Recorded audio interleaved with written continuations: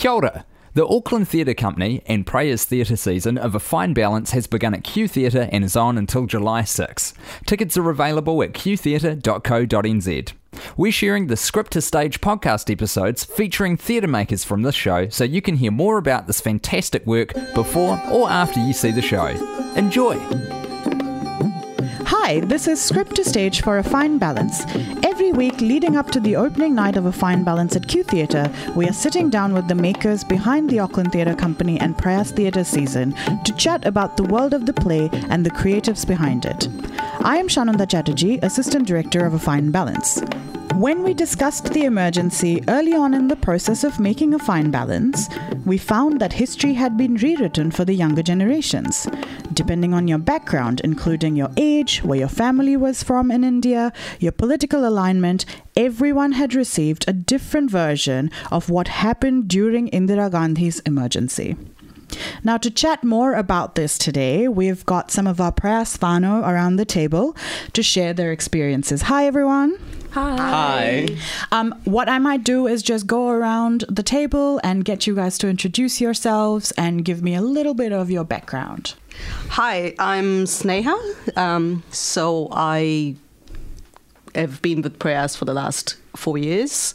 And I grew up in India, moved to New Zealand about 12 years ago, spent 23 years of my life in India.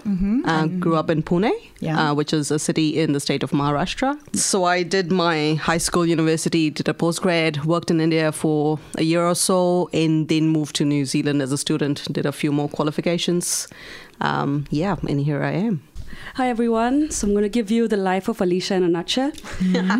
Born and raised in Mumbai, India, which is very close to Pune, where Sneha's from. It's in a state called Maharashtra. I was 23 when I moved to New Zealand. I studied and worked in India before I came here, and have been here for about 7 years now with Prayas for 2. Hi, my name is Maulik, and I grew up in the United Arab Emirates. For 17 years of my life, I moved away and came of age going to university in Canada, and moved to New Zealand in early 2016 to do my master's degree. I am a newcomer and a freshman, I suppose, when it comes to Prayas. Excellent. Thank you so much. You are a novice in the Prayas world. So thank you guys for being here today. Let's just start by telling the audience about how you first heard about the emergency. Did you understand it? What was the information that was given to you? How did you come about it? So the state board that I studied in had about 2 paragraphs on the emergency, is what I remember from school. I actually Googled it and looked it up yesterday. And yes, it's still the same content that we had back in school, because it just came rushing back into my head when I read it. It's just been reformatted. But we spent about a year studying about the 1600s and the 1700s. And yes, it's important, but India's history after independence is covered off in paragraphs. It's decades. It's the 1950s, the 1960s, the 1970s. You get 2 paragraphs per decade. There's so much that happens in a decade, but that's all you get as far as curriculum goes. Yeah. We weren't told much about it back in school. My parents didn't talk about it at all. So I didn't even think about the emergency as a part of the history of a significant part of India's history. Yeah. Why do you think that is? Because I remember this as well, having done most of my secondary education in India, and I was in a different board. I was in the national board, which was CBSE. I again also remember studying a lot of history up to the independence from the British, and then not much after that. Do you guys have any thoughts about why that might be? I guess we're still kind of recovering from the whole independence, kind of getting a constitution and implementing it. I think people just got caught up into kind of making it work, making it happen. Maybe because the politicians didn't want anyone to capture the reality of some of the happenings post that. I mean, we know with the emergency Indira Gandhi had were posed in a lot of restrictions with the press about, the speeches that the politicians gave. They couldn't publish those. She shut down. She was censoring a lot of information that was going to the public. And I wonder if informally that has always been the case post-independence, while we've been finding our feet with how to make things work. It's been messy, so might as well keep that under wraps. Yeah. Now, Maulik, you have been really quiet over there, and I know that your experience of the emergency is slightly different to maybe ours. So do you want to talk to us about what it is that happened, what the consequences of the emergency was for your family? My parents grew up in Maharashtra as well, like other Prayas whānau present here. They went to university in Pune, and for their master's degrees, they went to university in different places in Bombay and in Aurangabad for their bachelor's degrees, and they saw the emergency. They saw this experience of a lot of their friends at college being arrested for expressing their political opinions throughout the mid-70s. And I think that for them was this massively dispiriting, had this massively dispiriting effect on their ability to think for themselves, because to them, education and higher education in particular was this liberating force in their lives. They didn't necessarily have the most calm or peaceful domestic environments to come back to. They saw it as a forum for expressing themselves outside of their parents' strictly and very rigidly defined parameters of what was right and what was wrong and what shouldn't be discussed in the open. And going beyond, watching people be persecuted for what they believed was absolutely devastating, I think, for them. Right. It came as an immense relief, something that my parents didn't discuss with me until I was in my sort of late teens, and once I had gone through adolescence, they would not speak to me of the emergency growing up at all. I learned about the emergency for the most part from my friends' parents. Wow, okay. And this is in where you grew up in Abu Dhabi, in the capital of the United Arab Emirates. So and also from uncles and aunts, and also from my grandparents, who were happier to speak about how the emergency affected them. But its direct impact on my parents was that they were immensely relieved when the country came to be run by individuals and political parties that they didn't see as oppressors. Right. And they were massively they had this sense of loss and this sense of grief when in 1980 the tables were turned again, and Indira Gandhi was swept back to power. Right. Okay. So they started their master's degrees knowing that they were going into a general election, which incidentally was the last time that my parents voted.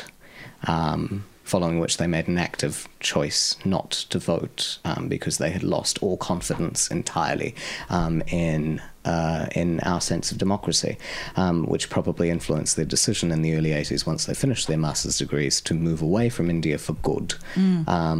And move away to a place where there wasn't the constant letting down of hopes and ambitions, which they found in the United Arab Emirates. Cool. That's very interesting. So their kind of journey almost reflects what Manik is going through in the play A Fine Balance, because he's that university going, college going student, and he is Deena's informant of all the happenings in the in college, and he says that people are just being arrested left, right, and center, and there's a lot of censorship that's going on, etc. So that's really interesting. Yeah. And also what happens with his friend Avinash. That's in the book? Yeah. It's in the book. And Sneha, while we are with you, you mentioned that your father was is he an activist or an MP? No, he was a local politician. Oh, cool. So growing up, with which party? Congress I. So that is the same as Indira Gandhi's party. Yeah. Was he active during the time of the emergency? No, he would have been way too young then. So he was a politician way after the whole thing. But he was part of the Congress I. And growing up, I was way too young when he was actively a politician. I do remember some conversations that used to happen in the household around Indira Gandhi, and then it was like maybe a mention of emergency here and there, but nothing in detail ever. And also, I guess because he came from the Congress I, where everyone was staunch supporters of Indira Gandhi, I guess no one ever wanted to speak about the emergency, considering the whole negative aspect that would kind of bring about.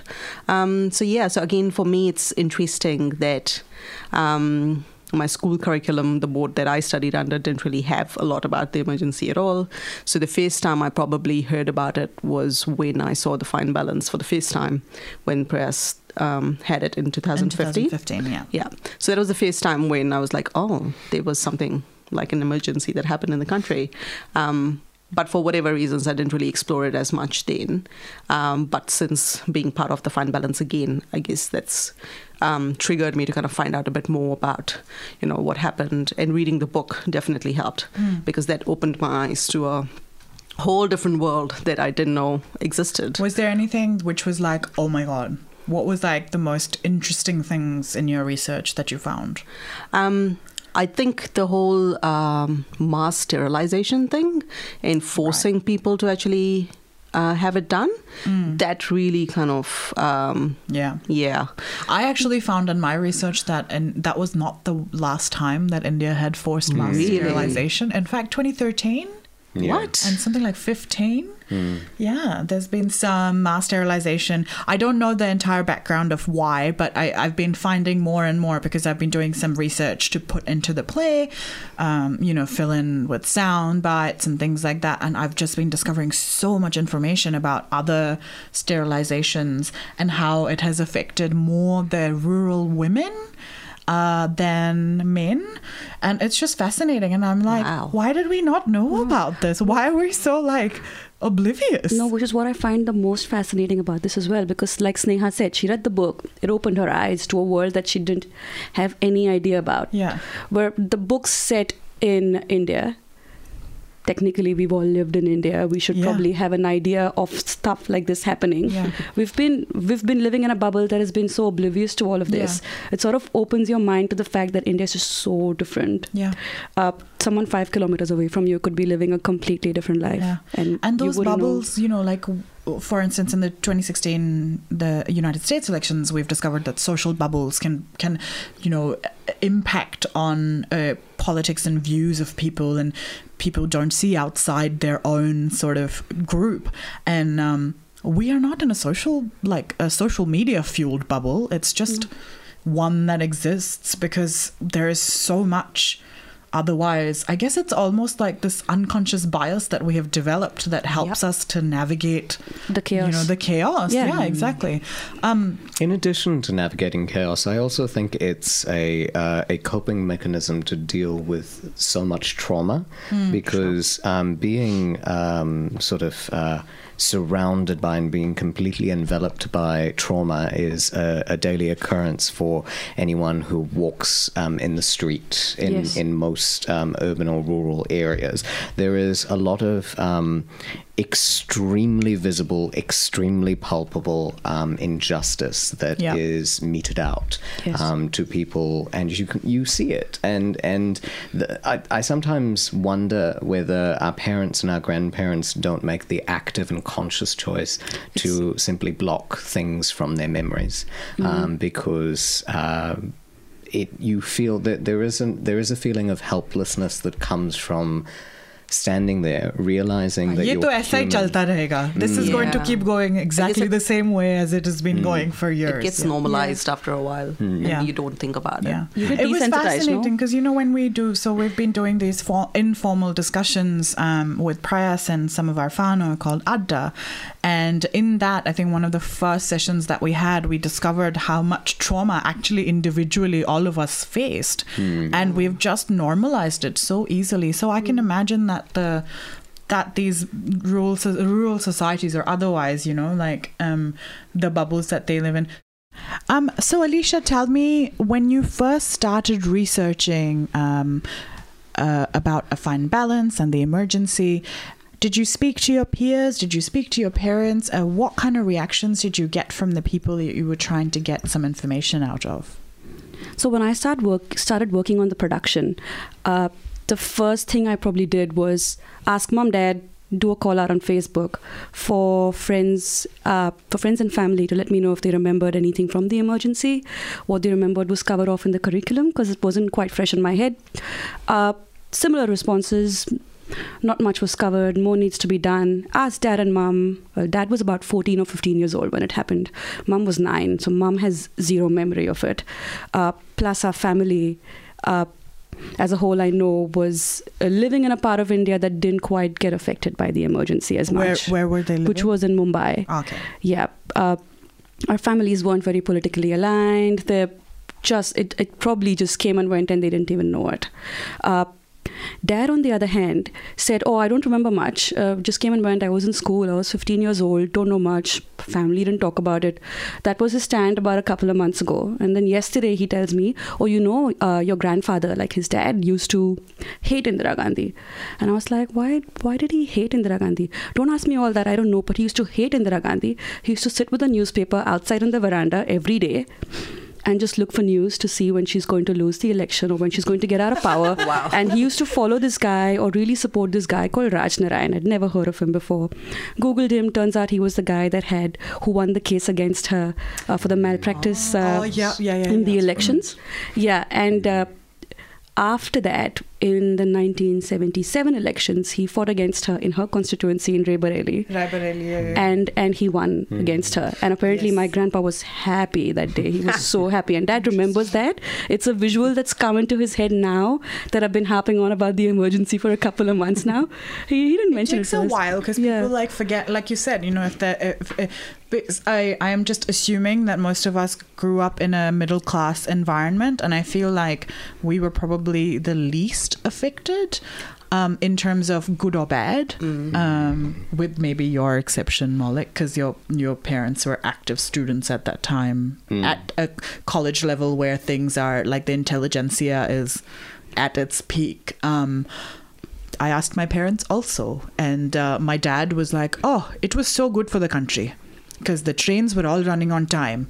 All the bank managers had to get there on time. No Babu was, meant to be there at 9, was always at 9. He wasn't there at 10:30 eating his samosa. Like that is the typical bureaucratic things that you hear in India. It's like everybody's lazy, things like that. So that was my dad's point of view. He was like, the country was running like clockwork, and he was close to 20, so I guess he was also in that college environment, but he was in a like a government, not a government college, but a not a politically charged kind of environment. My mother, however, was at I forget the name of the college, but it is one where that has produced a lot of in political and economic kind of figures. And she was like, I just stayed out of it. I went and came back. So she actively did not participate. What was did you have any interesting things that your parents came up or people around you when you started researching about it? So my source of information was my grandfather. Okay. So I called him and I was like, so what happened during this time? So he worked for the Indian Railways. So he was a station master, as they call it then. Did he love it? He loved it. It was all his life. Trains ran on time. Like that. Yeah. And that's the first first thing he said to me as well, oh, it was amazing. The trains were running on time. All the government offices were like really working so well. Everyone was punctual. Do you know why? Because I realized it was such a big deal because when we were chatting with Amit Uncle about the history of the emergency, he said that apparently there was some kind of rail strike for almost 2 years leading up to that point. Oh. So, yeah. Okay. Sorry. No, that's all right. And that's frustration. Yeah. Talking the after middle that. class frustration. Yeah. Burgeoning pot-belly frustration. They just want to get to work on time, Yeah, do their thing and come back on time. do their thing and come back. Yeah. But the other thing he probably mentioned was that they were, because I asked him, so were they, all these activists on the street? Was there like some, violence, some demonstrations? Like, how was the environment? And he was like, no, there were some people creating a bit of nuisance, but I had all the local politicians from the Congress come up to me and tell me that, oh, you don't worry about anything. We'll make sure everything is running smoothly and you will be protected. So he was pretty satisfied about that. Because apparently all the other political activists were incarcerated. Yes. As soon as the emergency was declared, all the opposition, all of them were put in jail. Yes. Which was, again, another thing that I found out from our chat with Amit Uncle. Was like, he said that because they were all incarcerated together, they then formed an alliance so that when they came back, that 77 election or whatever, they were able to topple her and take power. So that Raj Narayan was part of that with Atal Bihari Vajpayee, Morarji Desai, and That's right. who went on to lead the country. So, Maulik, when you finally spoke to your parents about the emergency, what was their reactions? Like, what was their story? What did they tell you? They started off, they did not give me an unprompted story, so they had to be sort of nudged quite a lot. I was doing my capstone project for my first year at university, and I was looking at the evolution of how people came to vote and the social sphere in India throughout the 70s and the 80s, because it was the advent of, I was fascinated by the advent of television and how it changed people's lives. And I asked them about the emergency in the context of you were being communicated to through newspapers and radio primarily in the 70s. What was that experience like? And it needed a lot of prodding, but my mother said... she started off with the trains ran on time. The trains ran on time. This is going to be the catchphrase for this podcast. The trains ran on time. The trains ran on time. She said that people were afraid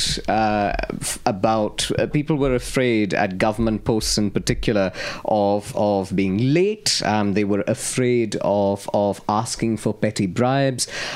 She remembers the experience of seeing some of her acquaintances, some of her friends, and it took sort of 10 minutes into that conversation where she got into the experience of seeing some of her friends rounded up and arrested. They were activists? They were certainly politically active on campus. I see. And she spoke to the experience of saying that after that point it didn't seem like being a political person or having political thoughts at all was safe. So it was better just to stay away from politics and be apolitical, because clearly there are consequences that people in power have when it comes to expressing those in the context of someone who is ultimately the most powerful person in the country and decides that everyone and everything who doesn't agree with her is a threat to her personally. Yeah. Is treasonous, like some sort of monarch. Yeah. I guess again, going back to that history, I learned so much from Amit Uncle at our podcast about the history of the emergency. And he was saying that there's the Indira Gandhi's 20-point program was majorly to do with disciplining the country and bringing some sort of order to it. And then Sanjay Gandhi took it to the next level of, like, I think, evilness, so to speak. And he introduced the 5-point program, which kind of we see a lot of in A Fine Balance, in the play. where the sterilization and the beautification of the cities and other things come into play. He abolished he wanted to abolish dowry as well as part of that program, if I'm not mistaken. That was Yes, that's I right. mean, on face value, Yeah. none of it looks awful. You know, like the 20-point program didn't look awful. I mean, like, who doesn't want the government to work as they should be? Who doesn't want to, not stand in queue for hours at the bank just to get like one stamp? Because that's the plight of the people. Even now, like, Yes. try get an internet connection in the country, and you're like, wow, I will just live off rocks. Yeah. So, yeah, and it feels like that. If you hadn't realized what kind of consequences it could have in that, like the political side of things, and then of course the rural consequences, you would never imagine that it was No. actually a bad thing. no face value. It looked okay. Yeah. And I guess that's why a lot of the country was okay with it. I think also in the cities, the way people experienced it was very different to what happened Exactly. in rural areas. Like, I remember asking my grandfather specifically about the sterilization, and I said, so how was it? He's like, oh, didn't really see much of it in the city. But then again, while I was doing my research, I think there was a figure of 8 million people were sterilized. I think it was 6 million or something along those lines. A lot of people. Yeah, a lot of people. I mean- so where did they find these people if it was not in the city? It was in the rural areas. Rural It was in areas. the actual rural areas. Again, history of the emergency with Amit Uncle. You really, like, I found so many fascinating things. Like, so that this, maybe the beautification was more on the and actually that's something my dad said as well. Oh, the cities just looked so much cleaner. They did, because the slums were removed. Of course. The people And- removed too. So Yeah, well, they just brought bulldozers, and like I remember this happening in the 90s in Delhi, so it's not like it's gone away. People, it depends on what was happening, and I believe like India's not isolated. Like, we shouldn't give it that much flack, because I hear accounts of the 2011 Rugby World Cup and a lot of homeless people being forcefully removed from their places, their like covered places that they lived with, especially in the city. So that happens everywhere. Yes. And the great thing I find about Delhi anyway, where I grew up, every time you removed the slums, like a month later they were back. yeah. It was so great. The people are so resilient. And at that point, like growing up middle class and obviously only knowing the values that your parents impart upon you, you think, oh, what an eyesore. And now, like, you actually, especially removed from it, I feel like, and you guys tell me how you feel, because I feel like if I was still in India, potentially I wouldn't feel empathy for those people that were removed and kept coming back, because at that point I was just like, oh, eyesore. Yep. And you get desensitized to it. You're not thinking from their point of view. You don't put yourself in their feet. It's easy for us to talk about all these things sitting here. Yeah, but I guess, like, growing up, all of us grew up with, the maids coming at home who potentially are people living in the slums. Yeah. And all we related to was whether she came on time, did the work properly, and went away. And we were not unkind to them. No, we weren't. But we didn't really have that sense of empathy that I guess is coming through now. Yeah. Getting a better sense of what their experience would be like. Yeah. which we wouldn't need to have at that point, because if we were to put ourselves back into where we came from in India, we'd probably be living our lives a lot more differently. Yeah, and it's the clockworkness of it all that just kind of has to... You just can't be bothered. Yeah. Yeah. Maulik, do you have any thoughts on that? I reckon I struggle with this every time I go visit. I struggle with the experience of knowing that, hey, this person who is doing something for me probably lives in a very, very different environment.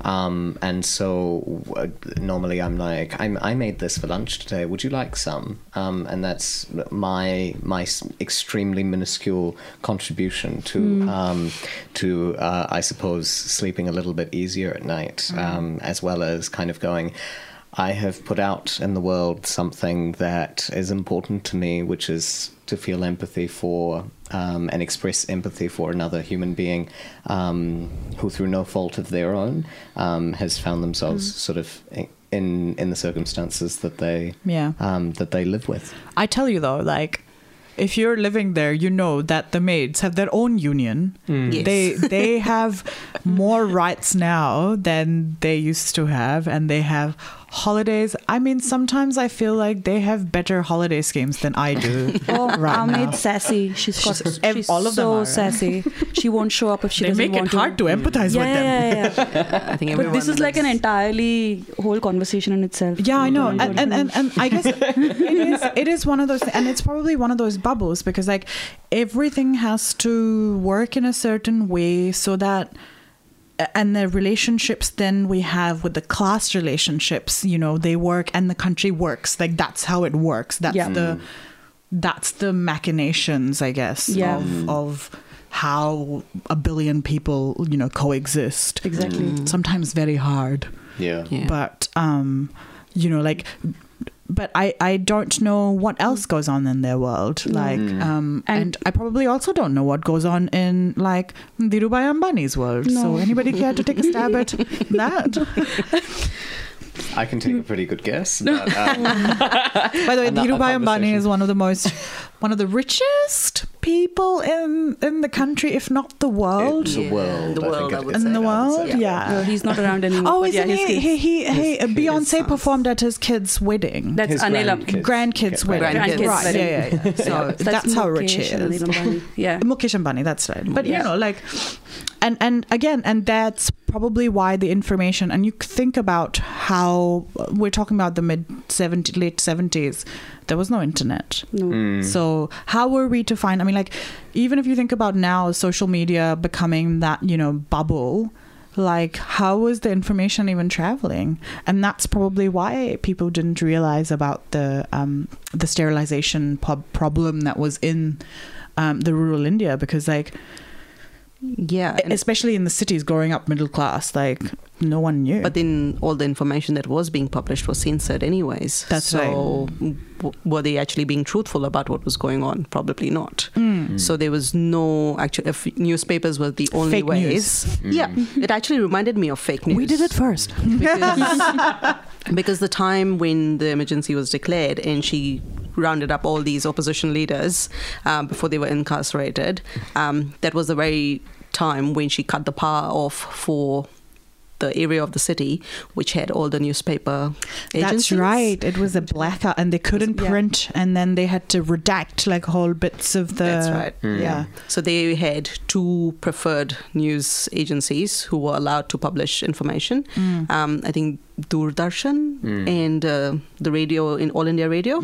They were instructed to send all the news to the Prime Minister's house so it could be kind of checked Cleared. and Edited. cleared For publication. before it could actually be relayed.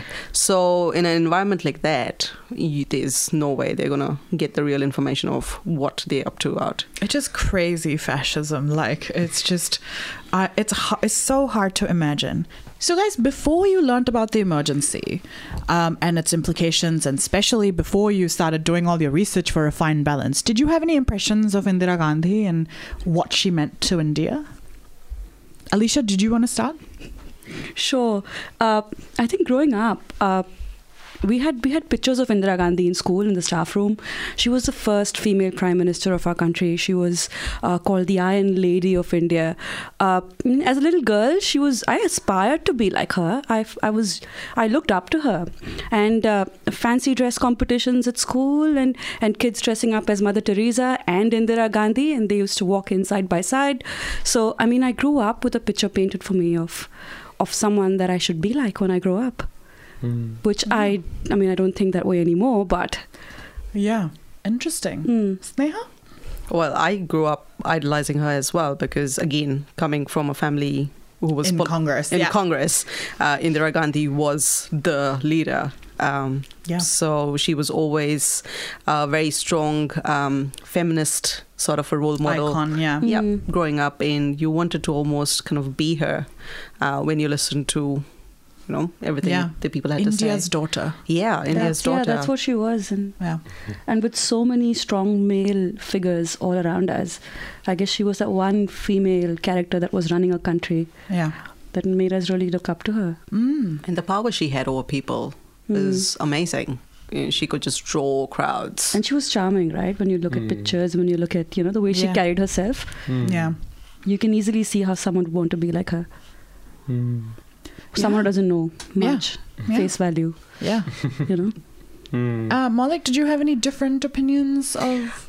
I suppose the way that I related most to Indira Gandhi was the fact that my mother and Indira Gandhi both shared the trait of having consciously short hair throughout all of my childhood, which was a massive statement in a world where women were supposed to grow out their hair, and it was this... especially in Indian culture, where Indian long culture. hair is equated to beautiful. And yes. So I guess that was how, the values that my parents held dear around the house were being calm as much as possible, being measured, being pragmatic, being cautious in what you said before you said it, and being very careful. And that I saw reflected in many of the things that Indira Gandhi either said or what she would appear like in television interviews. Now, this, of course, is in the late 90s, where all of it would have been archive footage, and she was long since assassinated on Halloween in 1984. And that's right. Sorry, it just struck me that it was Halloween. Yes, on the morning of, so I suppose it's an image you hold growing up, just because it has no. Because it comes from archival footage, it has no relationship to a historical character, and because my parents wouldn't talk about her, you had no other way of knowing. I had no other way of knowing. Yeah, no, it's interesting because, and that's what it is, isn't it? Like and the same for me. I also grew up thinking of her as this amazing feminist icon, and she was all of that. Yeah, I think we do a disservice to people, especially people in power, when we think that they can only be one way, and that absolute power corrupts. And I think that's the cliche, but it's a cliche for a reason. Yes. And no matter the Daenerys effect, she was well-meaning in her, apparently the case that started this whole thing was quite like, there was random things that they accused her of, and very like they got her on some really tiny technicalities, and that made her go, okay, that's it, you guys don't deserve me, and you don't deserve democracy, so we'll take all your rights away. And then she started by wanting to be like a disciplinarian, that strict school teacher. But then this whole thing just cracked, and it descended into totalitarianism, which is really interesting. And I guess for me, it's just history is super subjective. This is so close, and this is one of those things that is documented primarily by word of mouth,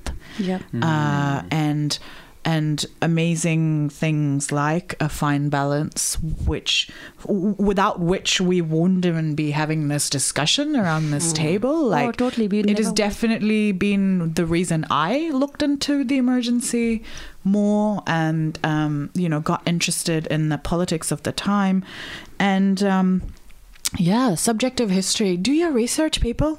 Don't ever take anything you see, read, hear on face value. Never. Like, it's the one thing to take away from all of this. There's multiple sides, especially in a country as complex, as a society as intricate as India, of 1 billion plus people. Like, lives are just so different, and we live in so many different bubbles, and all those bubbles have different like Venn diagrams of how caste, class, religion, all of those things, money intersect, So much privilege, so much power, so many power dynamics that we just take for granted. Exactly.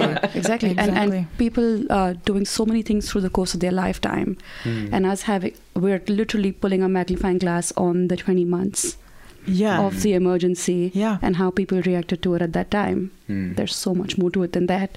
And I mean, looking at this research, I'm still looking stuff up as we go. I still haven't formed an opinion about Indira Gandhi yet. Yeah, I feel like whatever values I had imbued her with have definitely been shaken, but not quite changed. Yeah, fully. It may interest all of our listeners to learn that Indira Gandhi is the Prime Minister in certainly post-independence history who gave maximum funding to the arts and to theatre in particular. Damn, I do love her a little bit more. It's so complicated. I'm so confused. I don't know how I feel about her anymore, guys. But hey, thanks for coming along today. I thought that was super, super interesting. Just because it's always useful to learn how our peers are feeling in that same space. Like, again, to burst our own bubbles, I think it's really important to keep having these discussions. And let's continue this discussion outside of this podcast and, make sure we are always, talking about the politics of the country that we grew up in. And it was great. And like I said, we wouldn't even have this discussion had we not been all involved in A Fine Balance, had the book not existed, had the play not been put up by our two amazing production houses. So yay. The next episode will be our last in A Fine Balance series, where we will chat to Amit Odedar again, who's the Prayas founder and historical cultural advisor for A Fine Balance. And we will be chatting also to Lynn Cardy, who's the associate director of Auckland Theatre Company, about this amazing collaboration. So thank you again, folks, for coming today. And thanks to all the listeners for listening. Cheers, guys. Come watch the show. Plug. Thanks, guys. Thanks for listening to this episode of Script to Stage. You can buy tickets for A Fine Balance right now at qtheatre.co.nz. The season ends on July 6, so book now to avoid disappointment.